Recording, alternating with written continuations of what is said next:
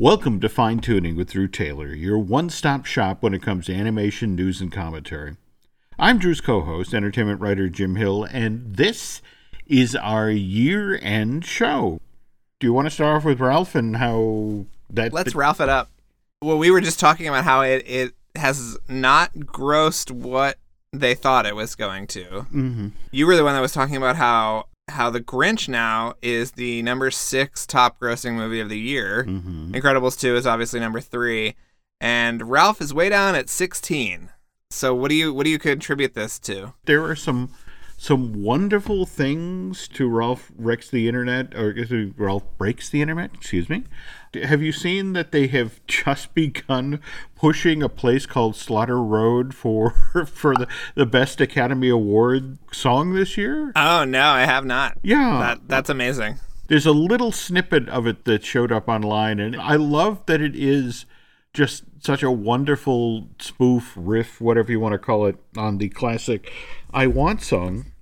When you think about all of the fun stuff that we got to see at the D23 Expo back in 2017 that didn't make it into the movie. I mean, the bit about Snow White, I'm legally blind. That's why she did her hand thing, or that Princess Jasmine is allergic to cats. I mean, there was really wonderful stuff that sort of fell off the table with this movie. And yeah, if you didn't see it in theaters, this is something you want to pick up on Blu-ray, especially if Disney includes a lot of the stuff that got cut. I would imagine the deleted scenes for this are going to be fascinating. Yeah, especially since so many of them were, as we saw, fully animated. Mm-hmm. Yeah. Which is rare. I think that this was just one of these cases where sometimes, again, you have to be making the movie before you find out what the movie is. And in the end, I don't entirely think they found the movie that was in there. I still like a lot of it, and I still love where Vanellope and Ralph ended. I've got today's Wall Street Journal sitting here, and they were talking about how this was the year of the superhero, and, obviously Black Panther did tremendous business, likewise Infinity Wars, but among the superhero films they talk about for the year is The Incredibles, which, for me, that felt like the safe sequel. Right. Looking ahead to 2019, when you look at the reboots, the live-action Dumbo, the live-action Lion King, the live-action Aladdin, and then we have Toy Story 4, Frozen 2, and I realize, again, these are good, safe things for the Disney company to be invested in, and again, it's a publicly held company with shareholders and that sort of thing, but you were talking earlier about Netflix. Yeah, and it seems like they could shake things up. Yeah, but again, of course, now the pressure's on for Netflix to actually deliver, right? I mean, right. We talked in previous shows about how deep their bench is right now and the talent that's on board there, and certainly there seems to be potential. Yeah, I think that will be a really big question in 2019 is if any of these projects will actually see the light of day. Mm-hmm. We've talked about how Chris Williams is over there, and Glenn Keane, and Alex Hirsch, and Craig McCracken, and James Baxter, and all these people, but so far, the Netflix animated stuff outside of the original series has not really delivered. I mean, I think Next Gen was probably the biggest Netflix animated film that came out this year, and it was not great. I guess you could count Mowgli in there, but that was sort of a Warner Brothers movie before it was Netflix. True. I don't know. It'll be interesting, but I think we're both very excited about Klaus. Yeah, well, I've loved that project since the first pieces of concept art came out years and years and years ago. And this one I definitely want to see.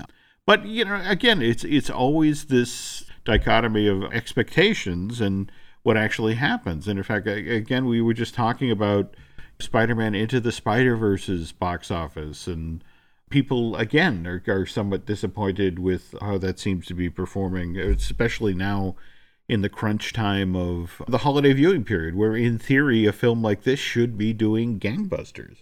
Yeah, it's only made $73 million so far, which is that's low. Mm-hmm. And when you factor in that the production budget was $90 million and that the advertising spend was probably hundreds of millions of dollars on top of that. Mm-hmm. It feels very much like almost like an Iron Giant scenario where animation lovers love it, and there's a lot of outpouring online, but the general audiences are just not going for whatever reason. And I think part of it was just how crowded this Christmas corridor was. Mm-hmm. But yeah, I wonder what happened exactly with that. Do you have any theories, or have you talked to anybody who's got a theory about that? One person I spoke with on the Sony side of the fence said that they're really going to continue with the Best Picture push or Best Animated Feature push. You know, they believe that, especially given who will be voting for this film, that they have a shot here. And it's all about keeping it out there and keeping people positive about the project.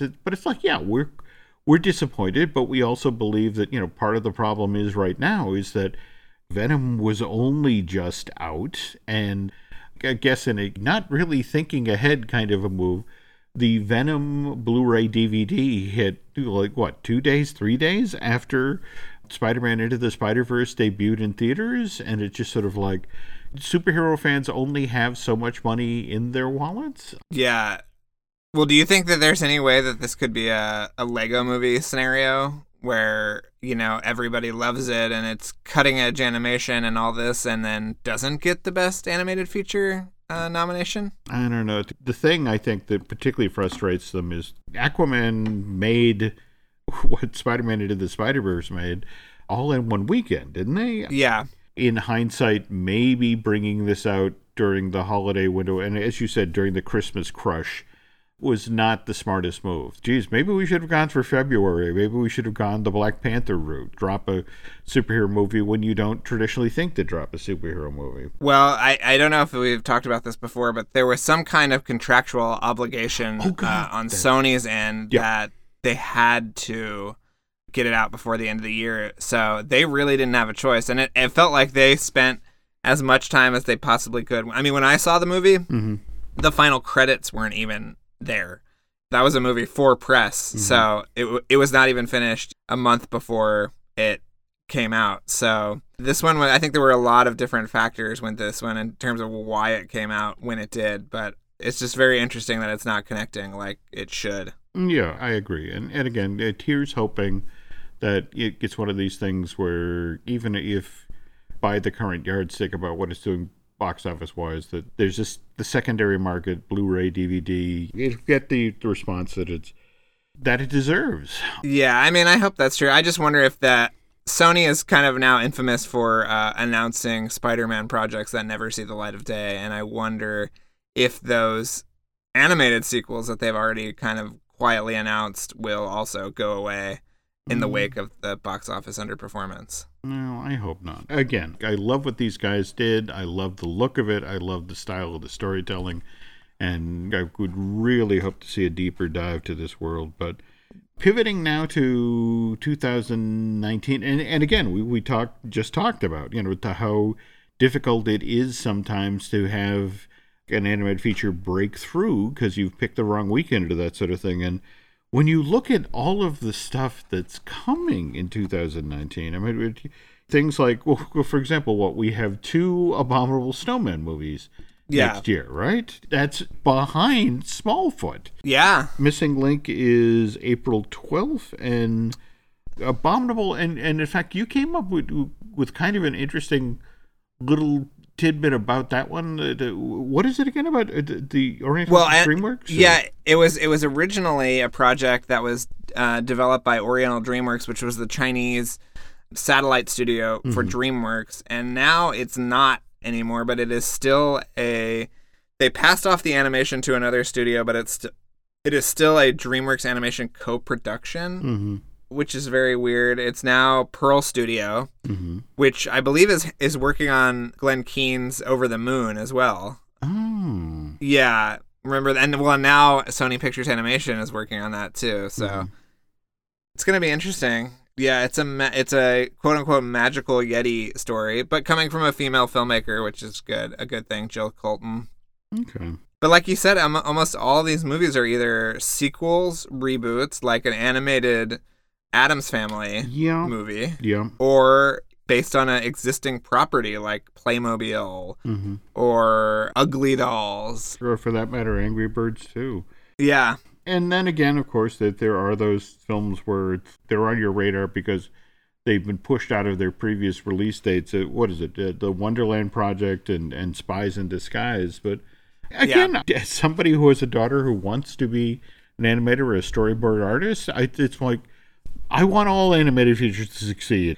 I want these films to find their audiences. But, geez, again, in this Netflix subscription streaming service age, I guess we really do have to sort of step back and reconsider, well, what is the success in this period? What Right. is in this new age where you've got a show like Hilda that Netflix drops, or for that matter, She-Ra. Right. What's a success in this age? Well, you were talking about how serialized these shows are and how that's a key component to the success. And, you know, we were talking yesterday about how 3 Below just came out on Netflix, which is fascinating because it's a new animated series that is a sort of sequel series to Troll Hunters, which ran for 3 seasons on DreamWorks and has accumulated a huge cult following. And that is really talk about serialized, that it's going from series to series, the same storyline. I mean, it's crazy, but you know, there's also DuckTales, which we are both obsessed with to an unhealthy degree. If I could interrupt here for a sec, are you familiar with the Money Stack, the blind box thing? Oh yeah, we've gotten a couple of those. Okay, well, Yeah. I'm sitting here with my complete set sitting next to our recording equipment, and I'm almost embarrassed to admit that it was, again, my daughter Alice, the smart one, who pointed out that because they have, the money stacks, you're supposed to use them as a bank. They have that little slit in them. And if you hold your phone's flashlight feature up to that hole, you can look in and determine what figure it is. So that's why I have my complete set here. I was that very scary adult in my local Target who was holding his iPhone, looking inside. Is like, is that a launch pad? Because I need a launch pad to complete my perfect game. Wow. I'm very jealous that you have the Darkwing. Well, I gotta say. Well, again, ironically enough, he's one of the easiest ones to make out because of his giant hat. So, again, Drew, break out the iPhone, look through the slot. Okay. I'm going to do it. And again, in that serialized She-Ra Hilda way, what I so enjoyed about this, now we're well into season 2 of DuckTales, but honestly, I think my favorite episode so far, and it's largely because of a relatively tiny scene, the last crash of the Sun Chaser, was that? Yes, that was it. It aired on August 11th, 2018. And there's this scene at the end where basically everybody has left Scrooge because, again, remember the big hook for the series is what became of Della Duck, the Huey, Dewey, and Louie's mom. Yeah, we finally find out that she was test piloting a rocket and disappeared. And the family comes at Scrooge about, you let a mother go off and do this, and how could you do this? And there's this wonderful montage where you get to see what Scrooge did to try to find her. This blowing through the bulk of his fortune, sending fleets of rockets out to search for Della. And, and in fact, his board of directors stepping in and cutting off his knees because it's like, you can't spend any more money. And I think you were the one who pointed out that what was so killer about this is that and again, it shows the love of the people who are doing the show. It ends with a classic pose out of one of the Carl Barks comics, but with all of this emotion now behind it. Again, it's moments like that really made 2018 for me with animation. The whole notion that you could have that much emotion, and again, it's a silly little drawn duck. But if you put the time in and you watch the 12 some odd episodes that came before that and understand the significance of that drawing. Yeah, that was a really stunning episode. It was on again a couple nights ago, and the writing is just so good. Mm-hmm.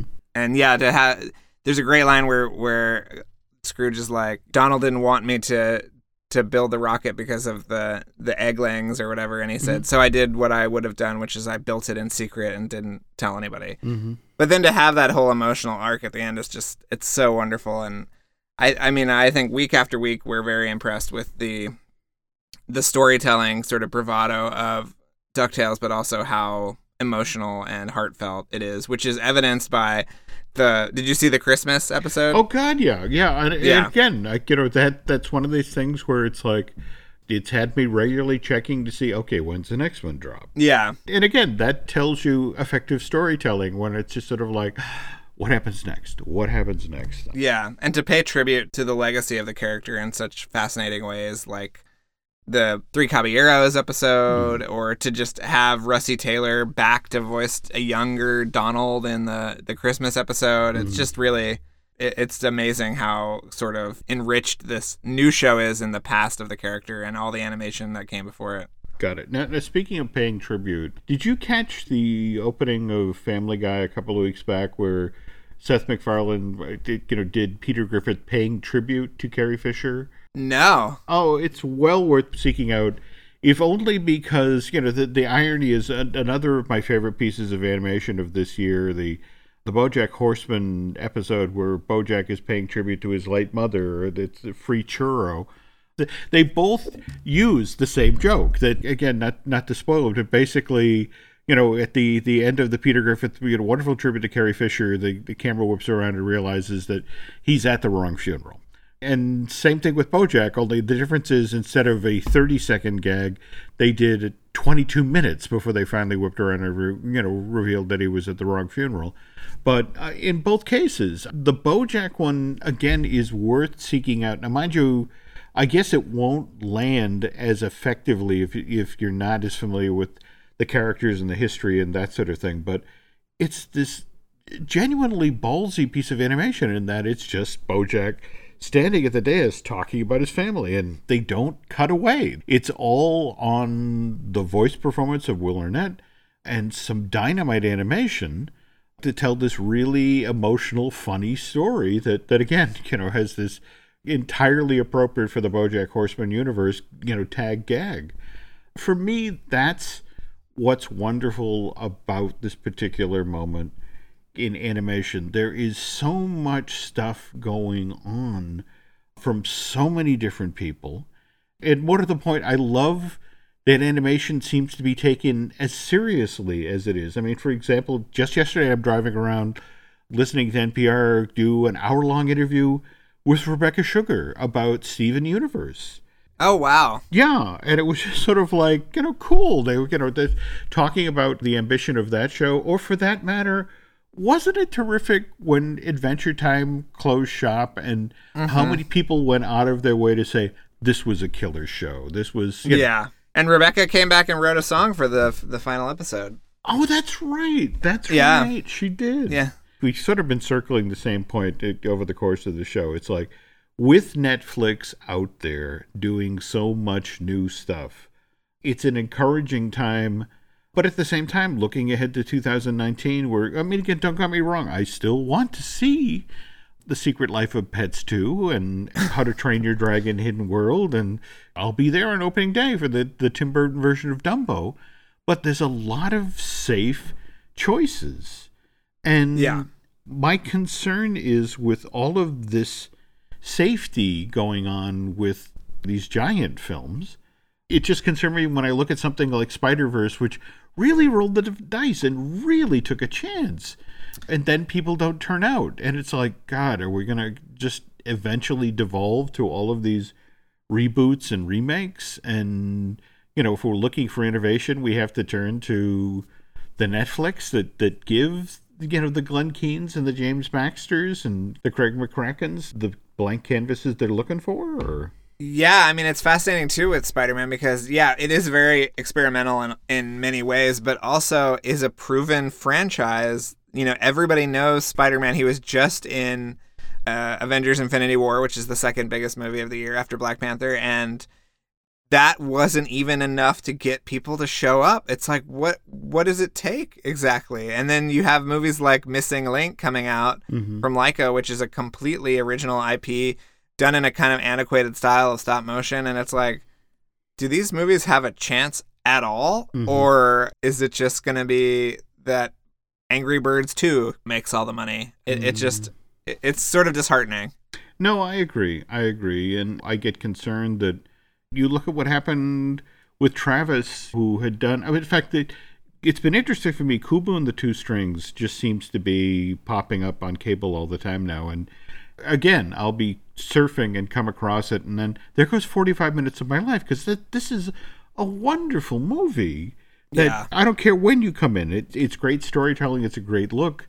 But when you look at the praise that Bumblebee has gotten and that sort of thing, it kind of concerns me that we're going to lose him to live action sort of the way we did with Brad Bird. And don't get me wrong, that from your side of the fence, especially with your Mission Impossible podcast, it's like it was a good thing that Brad went to live action. Yeah. I want people who have genuinely talent and knowledge and skill at storytelling to stay in this space, because there's so much stuff that can be done. But when you have these giant corporations where it's like, I want it safe, and I want, this is what the focus group said. They know what Lion King is, so let's remake that. Right. I want more innovation. But of course, it's ironic for me to say that and then have spent 5 minutes praising the reboot of DuckTales, because, nothing was safer than that. But at the same time, you had the people who approached that project take a very, very different approach to the storytelling and the design and all that. So, yeah. All right, so it's official. I'm talking out of both sides of my face now, folks. So, hey. Yeah, it'll be interesting to see what happens in 2019 and beyond. We have very exciting projects coming up, like Onward, which we talked about in the last episode. True. And things like that, which are original properties done by the big studios. Mm-hmm. But right now, in the immediate future, it looks pretty by the books, although, I'm sure some of these sequels will surprise us. I'm really looking forward to the Shaun the Sheep sequel. Farmageddon, yeah. Have you seen the trailer? The trailer's so good. And more to the point, let's be fair, that you do see studios learn. I mean, for example, for me, what's fascinating about The Grinch is to look at the lessons they obviously learned from their previous Seuss project, The Lorax, because The Grinch in a lot of ways has so much more heart and sincerity than I really thought, especially, coming on the heels of the Jim Carrey project. Yeah, they really found the sweet spot for that one. But there's a level of trust in the source material that really wasn't there when Illuminations was working with Lorax. There it was like, I don't think we have enough story, so let's find a way to pad this out. Let's bring in additional creatures and characters, and a lot of what made that story sweet and simple just got overwhelmed. Yeah, I have not seen The Grinch yet, but I can testify to the Lorax being completely overstuffed and unnecessarily so. Well, again, looking forward to 2019. One of the other things that makes next year looking good is your Mission Impossible podcast, which again is... It's called Light the Fuse. Please go subscribe and like and comment, and we have some really good episodes coming up this week. The week we're recording this episode, we're releasing the first half of our Christopher McQuarrie interview, who directed Rogue Nation and Fallout, and he is amazing. He also wrote on the fourth movie, so his breadth of Mission Impossible expertise is amazing, and so I really encourage everybody to check that out. I still cannot believe you snagged him, and I know, I can't believe it either. But I cannot wait to hear those shows, and my side of the fence vote. I've got Disney Dish with Len Testa. I've got Marvel Us Disney with the amazing Aaron Adams, who also edits this show.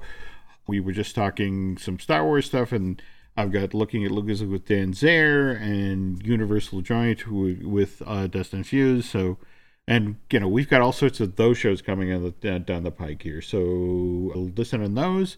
But for now, again, it was a great year animation-wise. I mean, a lot of good product. Though oddly enough, for me, most of the good product, again, was either Netflix or television. Mm-hmm. And in fact, I don't know if you saw one little weird button note here that, did you see Cartoon Brew just the other day posted what they believed was the best animated short of the year? And it's a commercial for Disneyland Paris. Oh, with the duck? With the duck. So Yeah. I guess, again, to live in this age where it's like, yeah, that's great work, and it's for a commercial. So I'm going to shut up now, and we'll be back shortly with a new fine-tuning episode, folks. But for now, thanks for listening.